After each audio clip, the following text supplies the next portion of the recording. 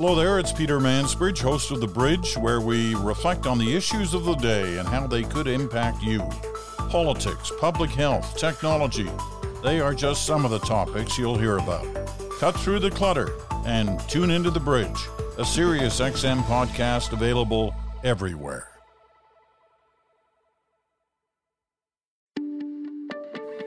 Personally, I'm not religious, but I know that there is a wide spectrum of belief in every faith. On one end, there are casual believers who tend to take the terms of their worship, well, casually, as metaphors. A quick recovery from an illness is a miracle. The devil is a shorthand for things that can lead us astray. Temptation or jealousy and envy. On the other end, there are radical believers, and as you may imagine, they take things much more literally. And on the furthest edges of that, you can find some improbable examples. A miracle is not merely an unexpected blessing, it is literally gold dust falling from the sky, or a beloved pet rising from the dead. The devil is not a nebulous evil, but a real creature, stalking the earth and terrorizing unbelievers. It is tempting to write those sorts of people off as fringe believers who attend obscure churches well away from the halls of real power. People who may believe strange things, but really, it's none of our business, it doesn't affect us, and besides, what harm are they doing? And then, before you know it, those fringe believers are working with the White House. They are building mega churches with tens of thousands of members, and they are lying down on graves to try and raise the dead. And you're wondering, how did that happen? Today, we'll talk about exactly how that happens.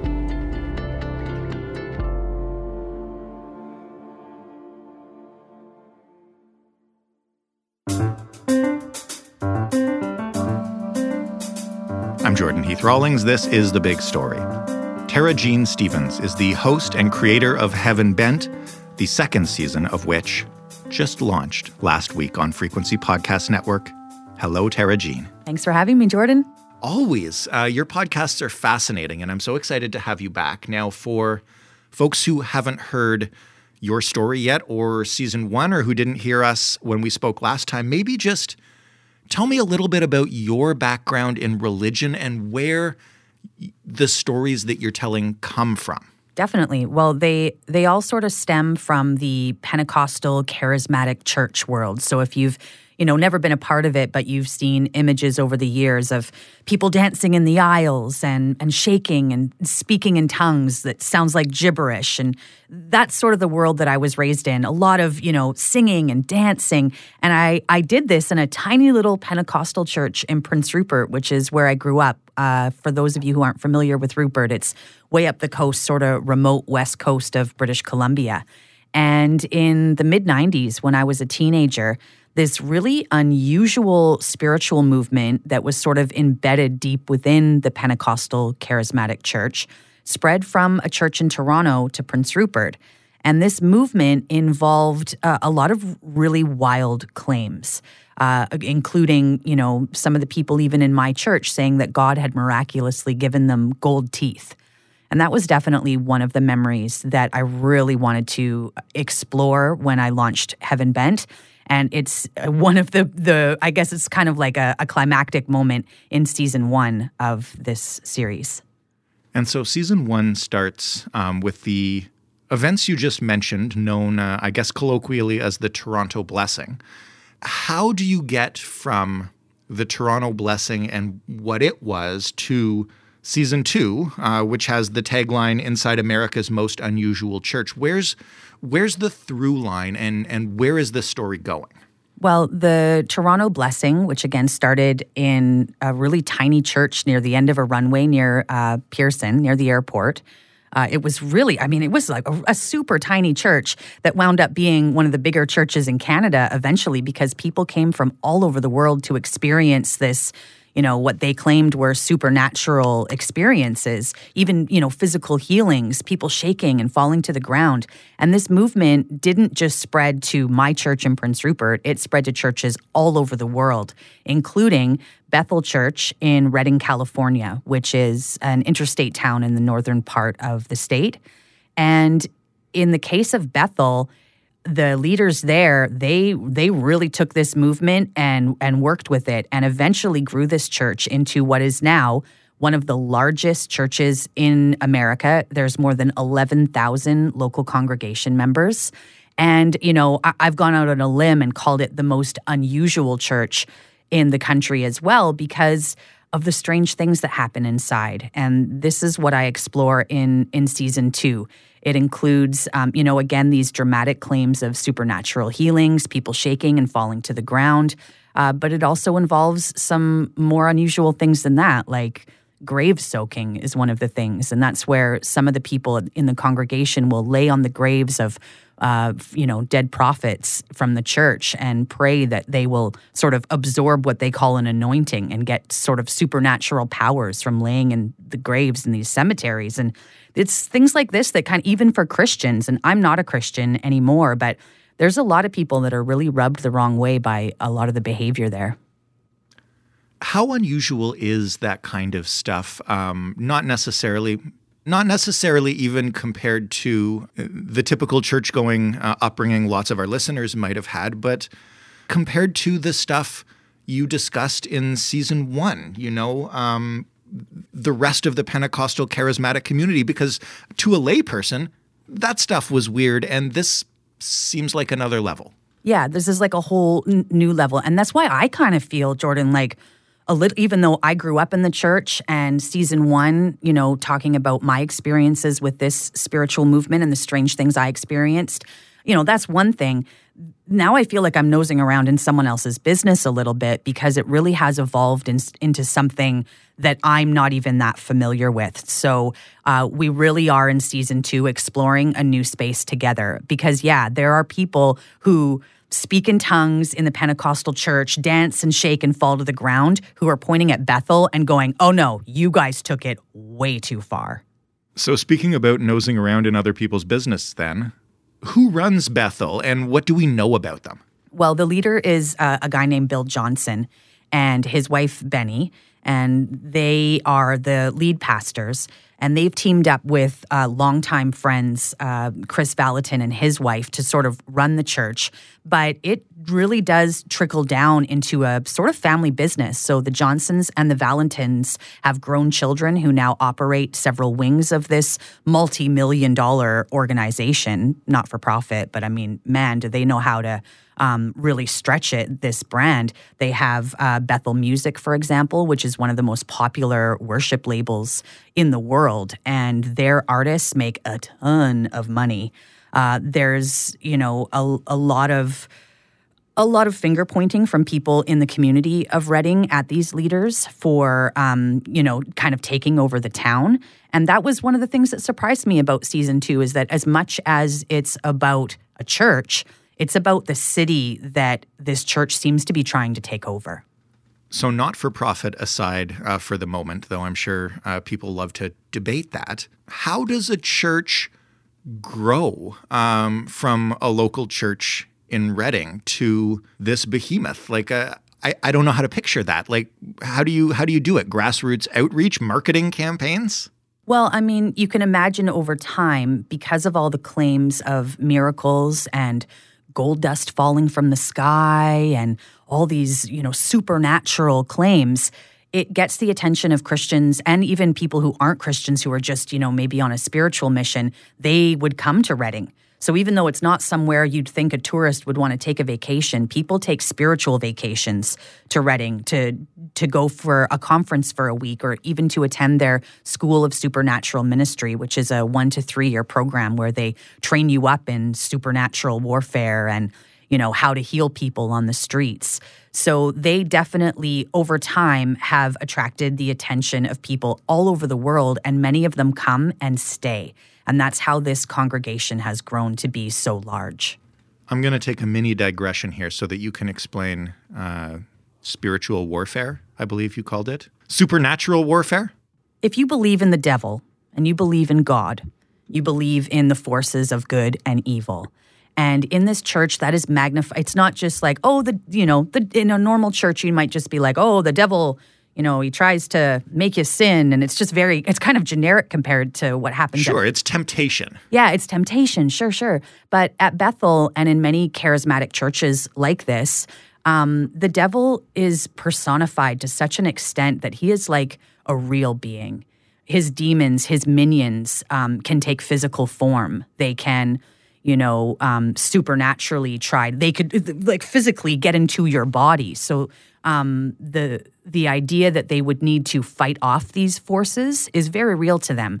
So part of that training that they would do is, how to pray, what words to pray, what you need to do in your own Christian life in order to be a servant of God that can cast out these evil spirits and demonic things.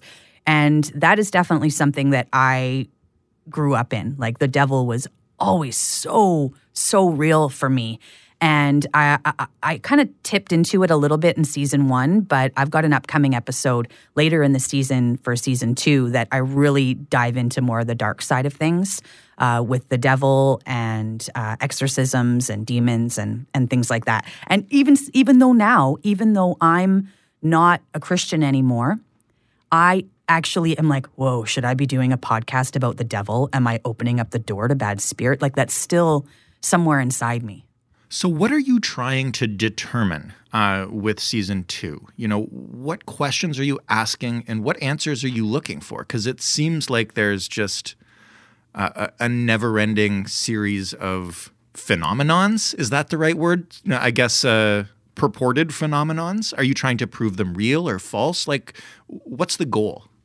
I definitely set it up at the beginning of season 2 that by the end of the season that I want myself and my listeners to have enough information to form their own opinion on what is going on in this church. Is it just a bunch of Christians who have got weird and it's completely harmless? Is it an accidental cult? Is it a purposeful cult? Is there something nefarious going on here?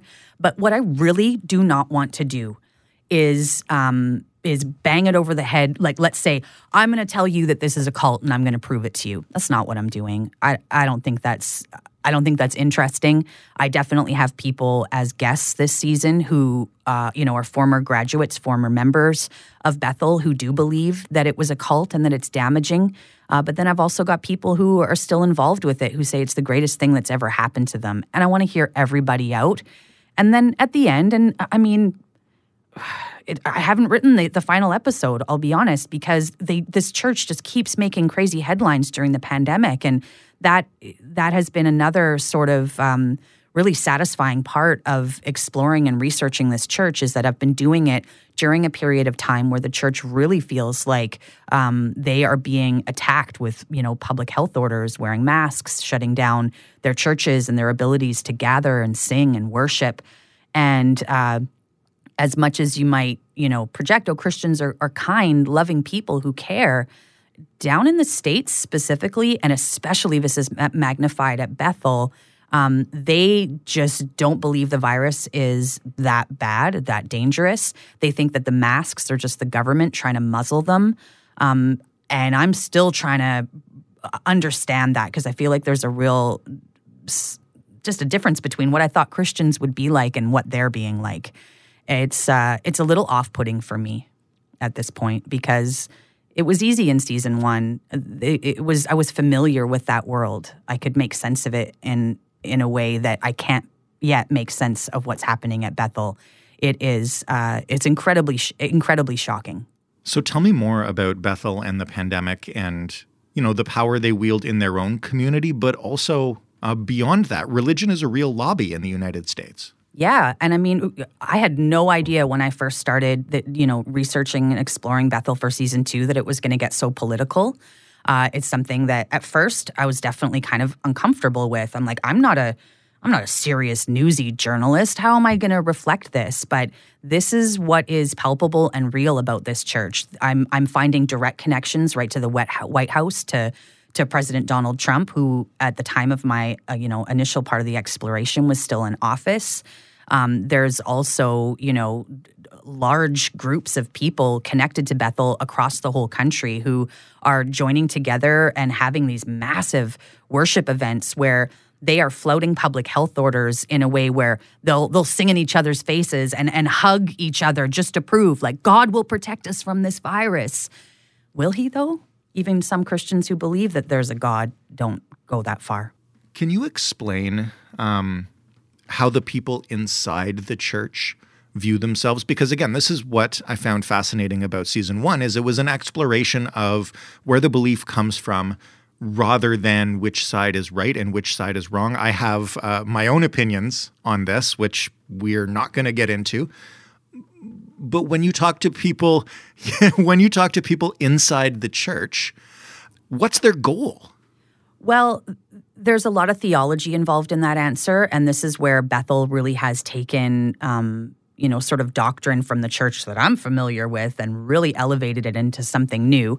And it's definitely something that I delicately unpack so that we can all understand it in the season. But they really believe that in order for Jesus to return and gather up all the Christians and take them to heaven, this sort of day in the future that they've been, prophesying about, for hundreds of years, they believe that the more that they pray for people and heal people and worship God, that the sooner that will happen.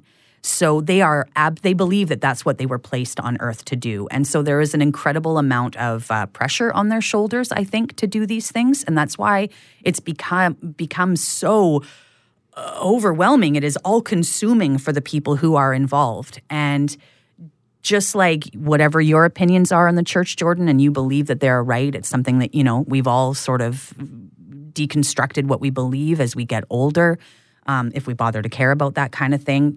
They believe they are right.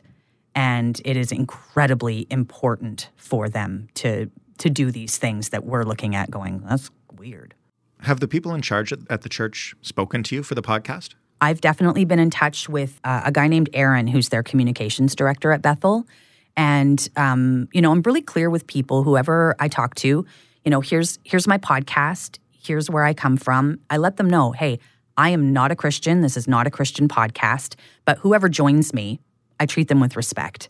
I enjoy hearing people talk about, that they believe their dog was healed from cancer or that they prayed for a goldfish and it came alive again. Like, I find these stories really interesting. I also find, the people telling them and wanting to dig deeper into their lives interesting as well.